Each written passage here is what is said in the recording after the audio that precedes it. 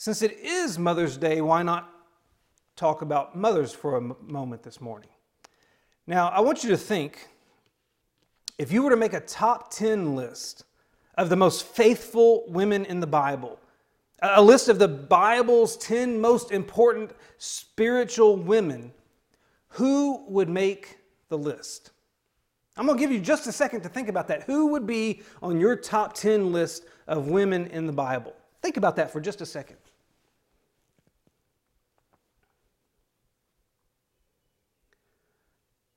Now, you may recall that earlier in this whole quarantine situation, back in March when it began, Jay put together the Bible edition of March Madness that he introduced to the BYG and opened it up to the entire congregation. And if you go back and look at that material, if you look at the bracket he created, you'll get a pretty good summation of the biblical women that are generally accepted as the most important from a spiritual standpoint. There's a whole bracket side called Wonderful Women. And in that section of the bracket, he listed Mary and Sarah and Ruth, Hannah, Esther, Rahab, and Deborah. That's 8 amazing women in the Bible. But then he had another section called Lesser Known Leaders. And on that side of the bracket, he also had Abigail and Lydia and Dorcas listed. That's a total of 11 different women who are exceptional characters in the narrative of the Bible.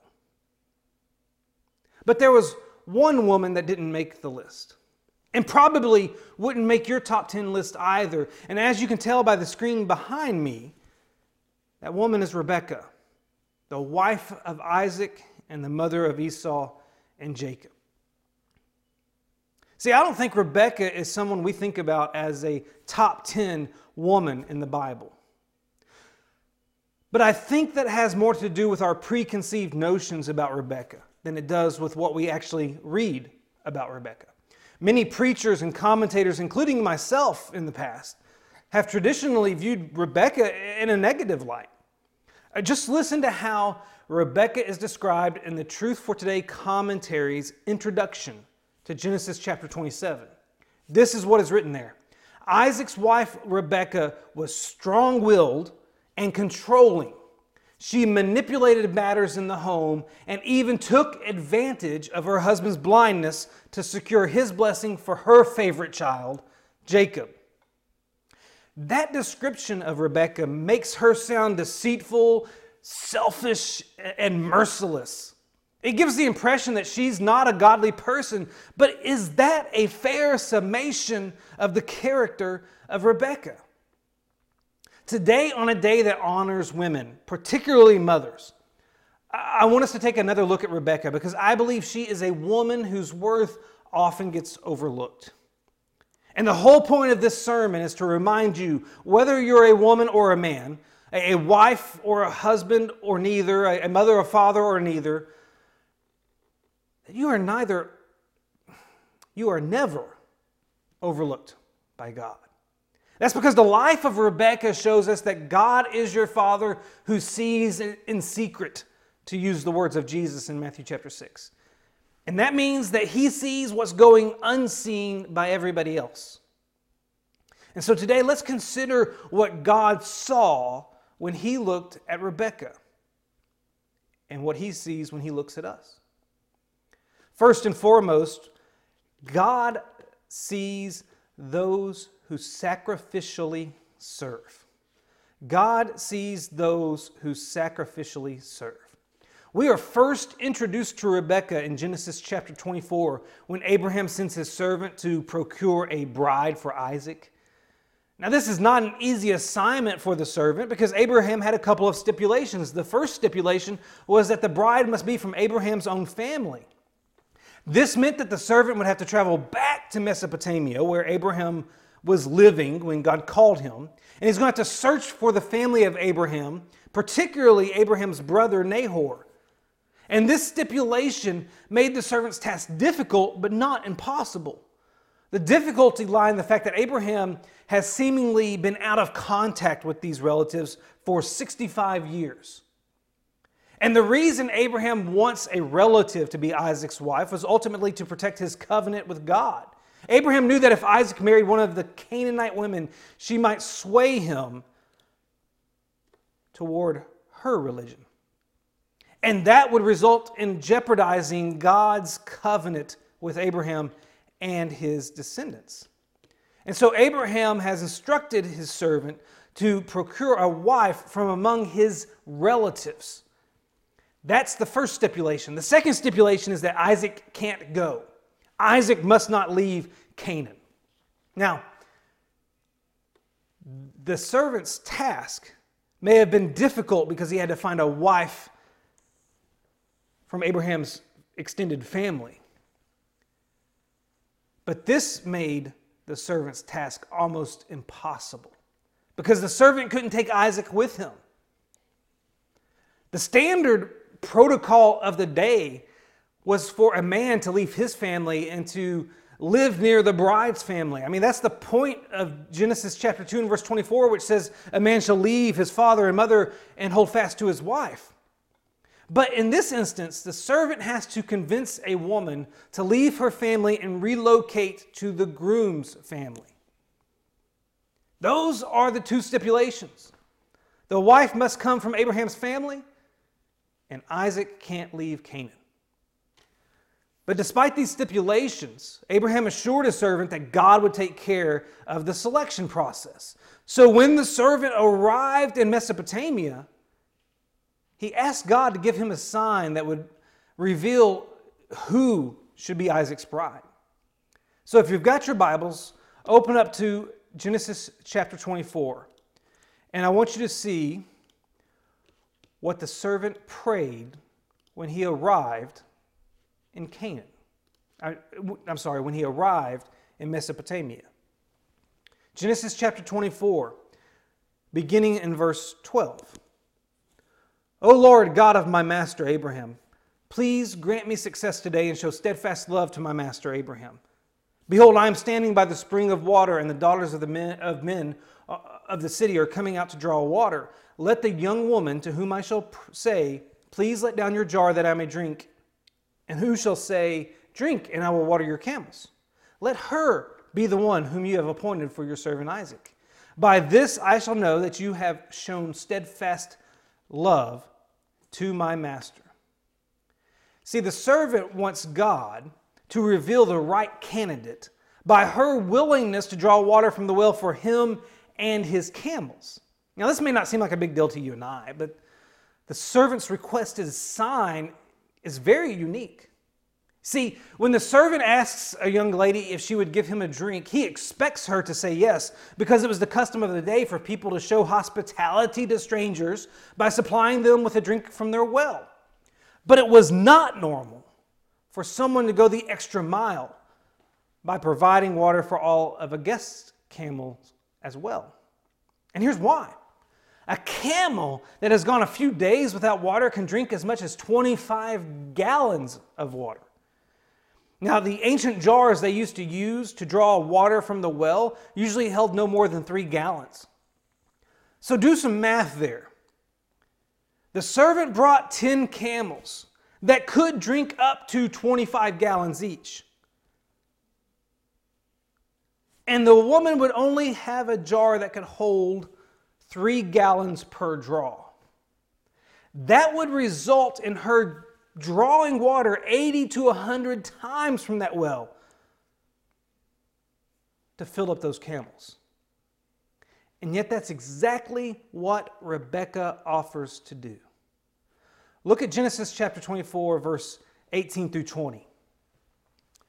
When the servant requested a drink, Rebekah, we're told, quickly let down her jar and gave him a drink. Verse 19 says, when she had finished giving him a drink, she said, I will draw water for your camels also until they have finished drinking. So she quickly emptied her jar into the trough and ran again to the well to draw water, and she drew for all his camels. Did you notice how Rebekah went about this task? She quickly drew water. She ran to the well. She drew water for all his camels.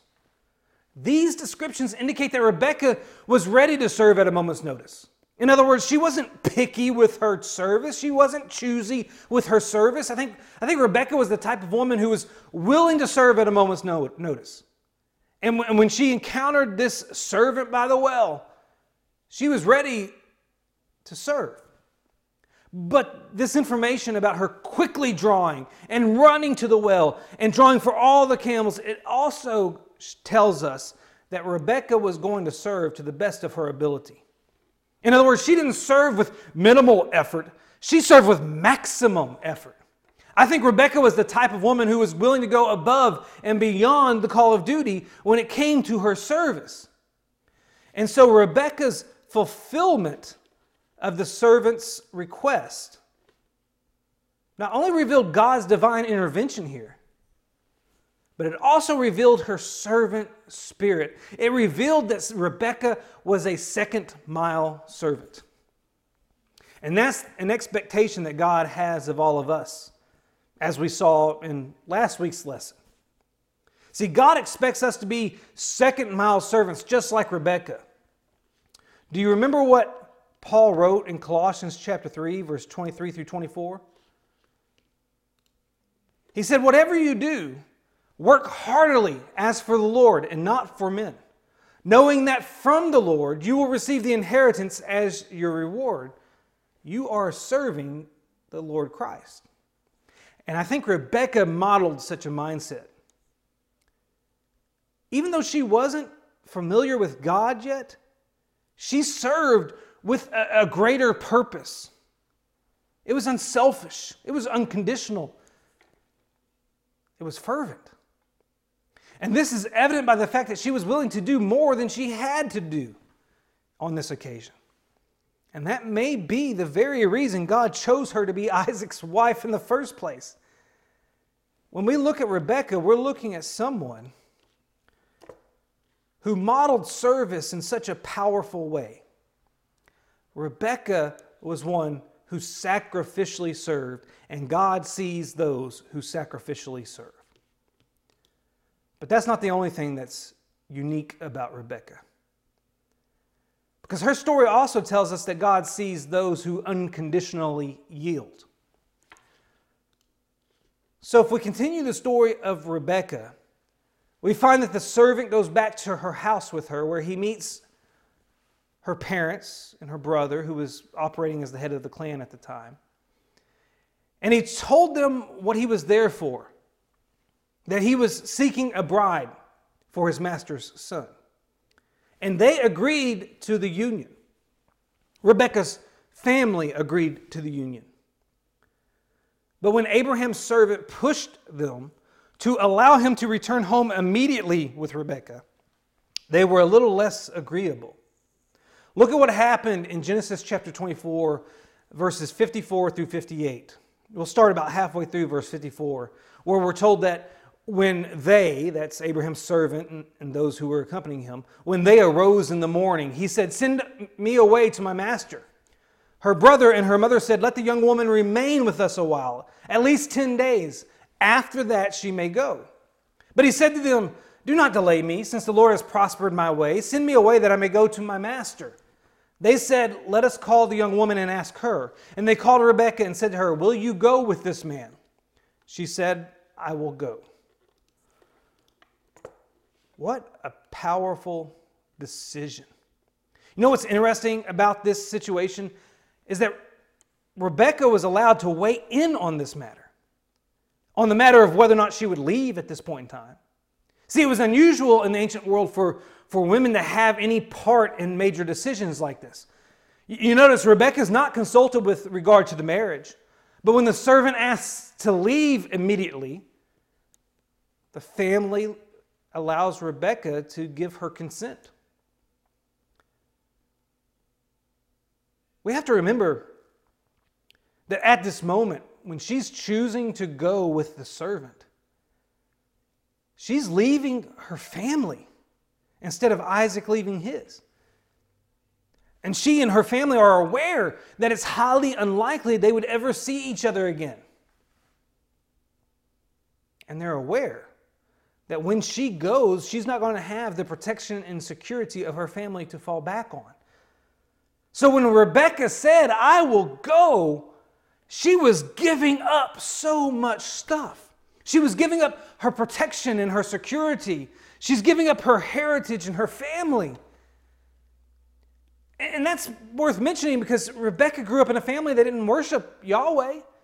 According to Joshua chapter 24 and verse 2, prior to Abraham's call, his family served other gods. In other words, they were not monotheistic, nor were they worshipers of Yahweh, the one true God. So the background of Rebekah's family, like Abraham's, is not one of singularly devoted people to the Lord God Almighty. And then we find out, if we skip ahead to Genesis chapter 31, that Rebekah's brother Laban, who's in the negotiations here, that he continued to worship other gods because he possessed household gods that his daughter Rachel stole from him. So Rebekah's in a family that's not obedient to the Lord God. But in this moment, nobody's talking about the gods of Terah. Nobody's talking about the gods of Laban. They're talking about the God of Abraham and Isaac. See, prior to Rebekah's decision, Abraham's servant went into great detail explaining to her and her family how he came to find her. You can see that in verses 34 through 49 of Genesis chapter 24. And multiple times during his presentation of this information, Abraham's servant mentioned God's name. You can see the Lord's name mentioned in verse 35, verse 40, verse 42, verse 44, and twice in verse 48. In all of those instances, your English translation likely printed the term Lord in all caps or small caps. When that happens, the word Lord is representing the presence of God's proper name, which is comprised of 4 consonants that amount to YHWH in English, and is pronounced either Yahweh or Yehovah, depending on who you talk to. My whole point of telling you that is that Rebekah is constantly hearing God's name in association with the orchestration of these remarkable events. As a result, she knows that if she marries Isaac, if she goes with this servant, she's joining into a family that has a faith system which worships and trusts and obeys Yahweh alone. So, when Rebekah said, I will go, she was making the decision not just to relocate to Canaan and not just to marry Isaac, but she's also making the decision to surrender to the will of Yahweh, the one true God. And that's an expectation that God has of all of us. God expects us to yield, to surrender, just like Rebekah. Do you remember what Jesus said in Matthew chapter 16 and verse 24? He said, if anyone would come after me, let him deny himself and take up his cross and follow me. Those words spoken by Jesus, they imply surrender. Denying one's self is a deliberate decision to give up, to yield, to reorient your life around a new center. And I think Rebekah modeled such a denial of self as she came to accept that God is in control. And that's evident by the fact that she was willing to go even when it meant she would have to give up everything. And so when we talk about Rebekah, we're not just talking about somebody who sacrificially served. We're talking about somebody who unconditionally yielded to the will of God. And God sees those who unconditionally yield. But that's not all I believe God saw in Rebekah. Because God also sees those who faithfully follow. And that's where the most controversial story in the life of Isaac and Rebekah comes into play. But before we dive into the details of the whole blessing of Jacob instead of Esau account in Genesis chapter 27, we first need to notice some things that happen when Rebekah gets pregnant with Jacob and Esau. So turn with me to Genesis chapter 25, verses 22 through 28 for just a moment. It's Genesis chapter 25, verses 22 through 28. In this section of Scripture, we find out that Rebekah was barren for a time and that Isaac prayed for her to conceive, and she did. And after learning of her conception, we're told that the children struggled together within her. And also, that confused her. So we're told there in verse 22 as well that she went to inquire of the Lord. And as a result of this inquiry, God spoke to her, and this is what He said: 2 nations are in your womb, and 2 peoples from within you shall be divided. The one shall be stronger than the other, the older shall serve the younger. Now there's a couple of important details to notice about Rebekah's pregnancy here. First, notice that Rebekah consulted God about her pregnancy when it got difficult. The fact that Rebekah, this woman from a background of worshiping other gods, the fact that she turned to the one true God in this moment of concern, it reveals a theological transformation in her life. I believe it shows that she's wholly devoted to Him at this point. It's not just her surrendering like she did that day when she followed the servant back to Isaac. She's surrendering everything.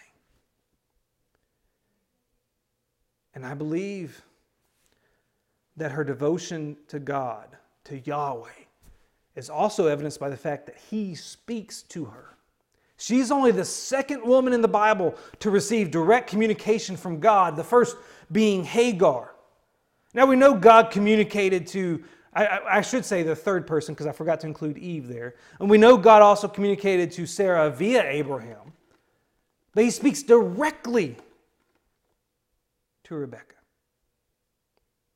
Now pay attention to the oracle that God gave her. It indicates 3 things. First, it indicates that she would have twins. Second, it indicates that there would be a multi-generational conflict between these brothers and their families. And third, it indicates that the eldest would ultimately serve the youngest. Now that last part is especially important because it's not customary for the eldest child to serve the youngest child. The eldest son was the one who's supposed to receive the birthright. That's the double portion of the inheritance. And the eldest son is supposed to receive the blessing. That's the assignment of patriarchal leadership. That's the designation of who is the head of the clan after the father passes away. So when God said the older shall serve the younger, He was indicating that the youngest of Isaac and Rebekah's children was to receive the blessing. That the youngest is going to be the one through whom the covenant continues. Now there's something else to notice here in Genesis chapter 25. If you look at verse 28 of Genesis chapter 25, you'll see that Isaac loved Esau, but Rebekah loved Jacob. Now to be fair, when the text says Isaac loved Esau, but Rebekah loved Jacob, it's not saying the converse. It's not saying that Isaac hated Jacob and Rebekah hated Esau. The use of the word love here really is not an indicator that the other child is unloved by that particular parent, but instead it's used in the sense of favoring one child over another. In other words, Isaac favored Esau and Rebekah favored Jacob. And we're told why Isaac favored Esau. Because he ate of his game. He loved the food he brought home from his hunts. But we're not specifically told why Rebekah favored Isaac. Maybe it's because of the oracle she received from God. Maybe it's because she knows via God that the eldest will serve the youngest. With that background of her pregnancy and their favoritism in the parent-child relationships, with that background, let's look at what happens in Genesis chapter 27, verses 1 through 4. Genesis chapter 27, verses 1 through 4. This is where the blessing comes into play. So beginning in verse 1 of Genesis chapter 27, we read, "When Isaac was old and his eyes were dim so that he could not see, he called Esau his older son and said to him, 'My son.' And he answered, 'Here I am.' He said, 'I am old. I do not know the day of my death.' And then Isaac instructed Esau to go hunt a wild animal and prepare it for him so that he could have a delicious meal. And after that, he would bless Esau before he dies." Then you can pick up the reading in verse 5. Genesis chapter 27 and verse 5, we discover that Rebekah was listening when Isaac spoke to Esau. And once Esau left on his hunting trip, she jumped into action with Jacob. She told Jacob what was happening and told him what he would have to do in order to receive the blessing in Esau's stead. Jacob was concerned that her plan wouldn't work and worried about bringing a curse onto himself rather than a blessing. So Rebekah said in verse 13 of Genesis 27, "Let your curse be on me, my son. Only obey my voice and go. Do what I tell you." At this point in the story, we don't think ill of Isaac, but we do think ill of Rebekah. It's in this story, in this account, in this situation, that we see Rebekah as conniving and deceitful. But I think a few observations about this situation need to be acknowledged. First, we have to remember that Isaac favors Esau over Jacob just as Rebekah favors Jacob over Esau. Rebekah is not the only one guilty of having a favorite child in this situation. Second thing we need to acknowledge is the possibility and probability that Rebekah shared God's oracle about the older serving the younger with her husband Isaac. When you journey into the future of the book of Genesis, you'll see Joseph having these incredible dreams where God is communicating to him. And before he's ever sold into slavery, he shared his divinely inspired dreams about his family bowing down to him. And he shared those with his brothers and his parents. It got him into a little bit of trouble. But I imagine just as Joseph couldn't contain himself, couldn't go without sharing what the message he received from God via those dreams, I imagine that Rebekah couldn't wait to tell Isaac either. So we must concede the possibility that Isaac is aware of God's oracle. And third, we need to notice that Isaac only summons Esau for this blessing ceremony. That was not the way these ceremonies were supposed to be done. These blessing ceremonies were such important events that they were supposed to bring in all of the children.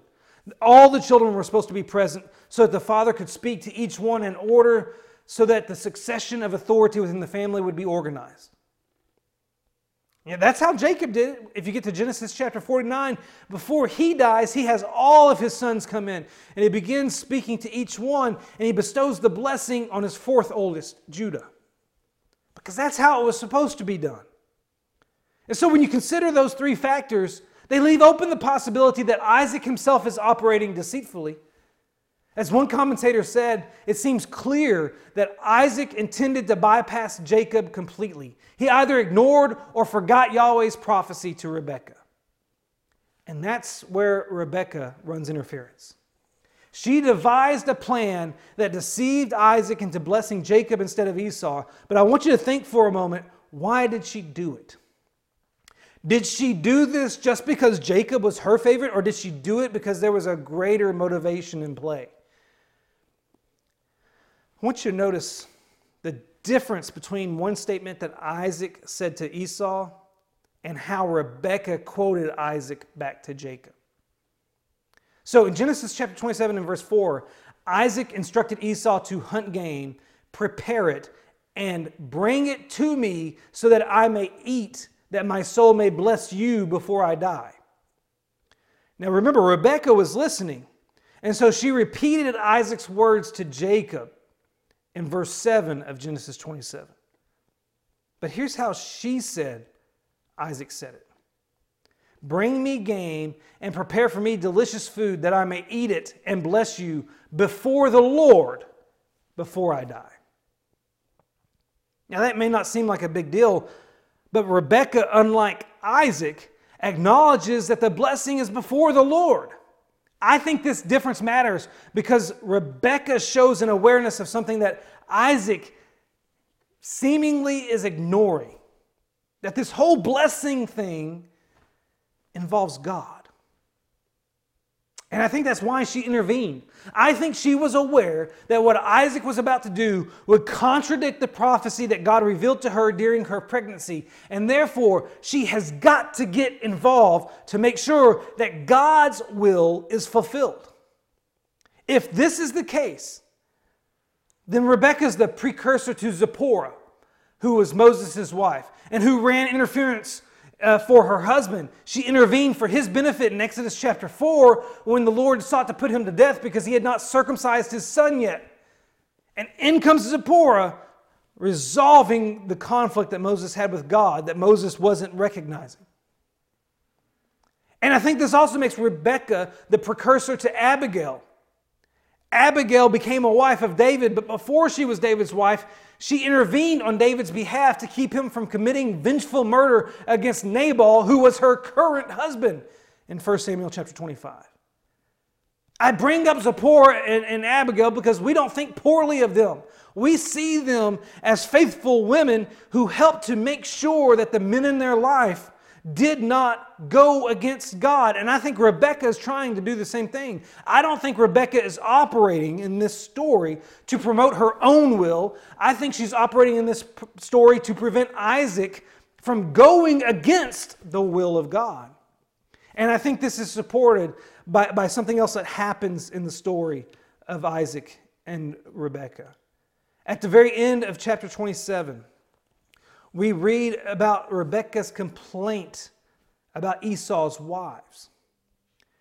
She can't stand these Hittite women. If you go back to Genesis 26, at the very end of that chapter, we find out that Esau married some Hittite women, women of the land. And Rebekah complained to Isaac about Esau's marriages to these Hittite women. And that spurred Isaac to send Jacob to Rebekah's brother Laban to procure a wife. So in the grand scheme of things, if you look at Genesis chapter 27, verse 46 through Genesis chapter 28, verse 2, you see that Rebekah, not Isaac, Rebekah is the one who initiated the same marriage policy for Jacob, who is the next heir of the covenant. She initiated the same marriage policy that Abraham established for Isaac. I think even that little tidbit of a story shows us something about Rebekah's faithfulness. In all matters, she's looking to the will of God. See, when Rebekah helped Jacob obtain Isaac's blessing, she was ensuring that her family was obedient to God. And that's an expectation that God has of all of us. God expects us to pursue His will even when others are not. Do you remember what Jesus told Peter? In Matthew chapter 16 and verse 23, when Peter rebuked him for talking about dying. Now, you probably remember the part where he says, "Get behind me, Satan." But Jesus also said, "You are not setting your mind on the things of God, but on the things of man." Jesus had to correct Peter in that moment because Peter's mind was set on his own will rather than the will of God. And we have to remember that we're called to seek first the kingdom of God and His righteousness. And we're called to set our minds on the things that are above, not on the things that are on the earth. And so failure to do that, failure to seek first God's kingdom, failure to set our minds on the things that are above is a failure to prioritize our Lord's will. And I think Rebekah modeled a heart and a mind that were so committed to the will of God that she was going to pursue it and prioritize it in every facet of life.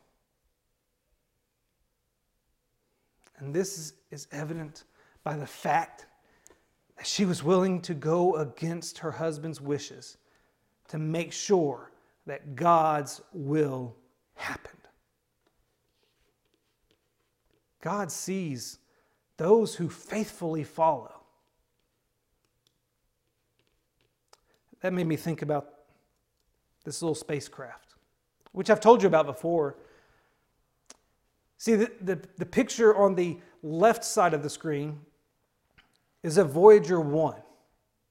On September 5th, 1977, NASA launched this spacecraft called Voyager 1. It was supposed to travel to Jupiter and Saturn and to some moons around those planets, take pictures and send back some scientific data. In fact, the two pictures you have on the right side of the screen are images taken of Saturn on top and Jupiter on bottom from Voyager 1.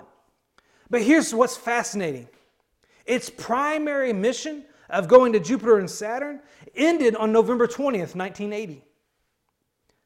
But that little spacecraft just kept going. It's still going, and it's still transmitting some data. It's traveled over 13.8 billion miles from Earth, and now, more than 40 years after its launch, it's left the solar system. It's still sending back information, and it's the most distant man-made object from the Earth. In fact, Voyager 1's extended mission is expected to continue until sometime between 2025 and 2030, at which point its generators will no longer supply enough electric power to operate its scientific instruments. NASA's already shut down some of its instruments. But this little spacecraft that was made for a few years mission has gone above and beyond the call of duty. And I think that's a good analogy to Rebekah. When we were first introduced to Rebekah, I imagine that most of us didn't think much of her beyond being a side note in the history of the Israelite forefathers. But upon closer examination, I think it's fair to say that like Voyager 1, Rebekah did more than was expected of her. And today I want to consider for just a moment what God sees when He looks at you. Does He see someone who is willing to do more than is required of him or her? Because they recognize they're ultimately serving Him? Does God see someone, when He looks at you, does He see someone who will surrender to their life to Him regardless of the risks? And when God looks at you, does He see someone who's willing to promote and pursue His will even when everyone else around them is pursuing their own? When God looks at you, it doesn't matter if you're a man or a woman, a husband or a wife or neither, a mother, a father or neither. When God looks at you, does He see another Rebekah? Let's not forget what Jesus said in Revelation chapter 2 and verse 10. Be faithful unto death, and I will give you the crown of life. If there's something we're going to learn from the life of Rebekah, I think it should be that faithfulness matters. So today, are you a Rebekah? And if you're not, what needs to change? What needs to change so that you will be more like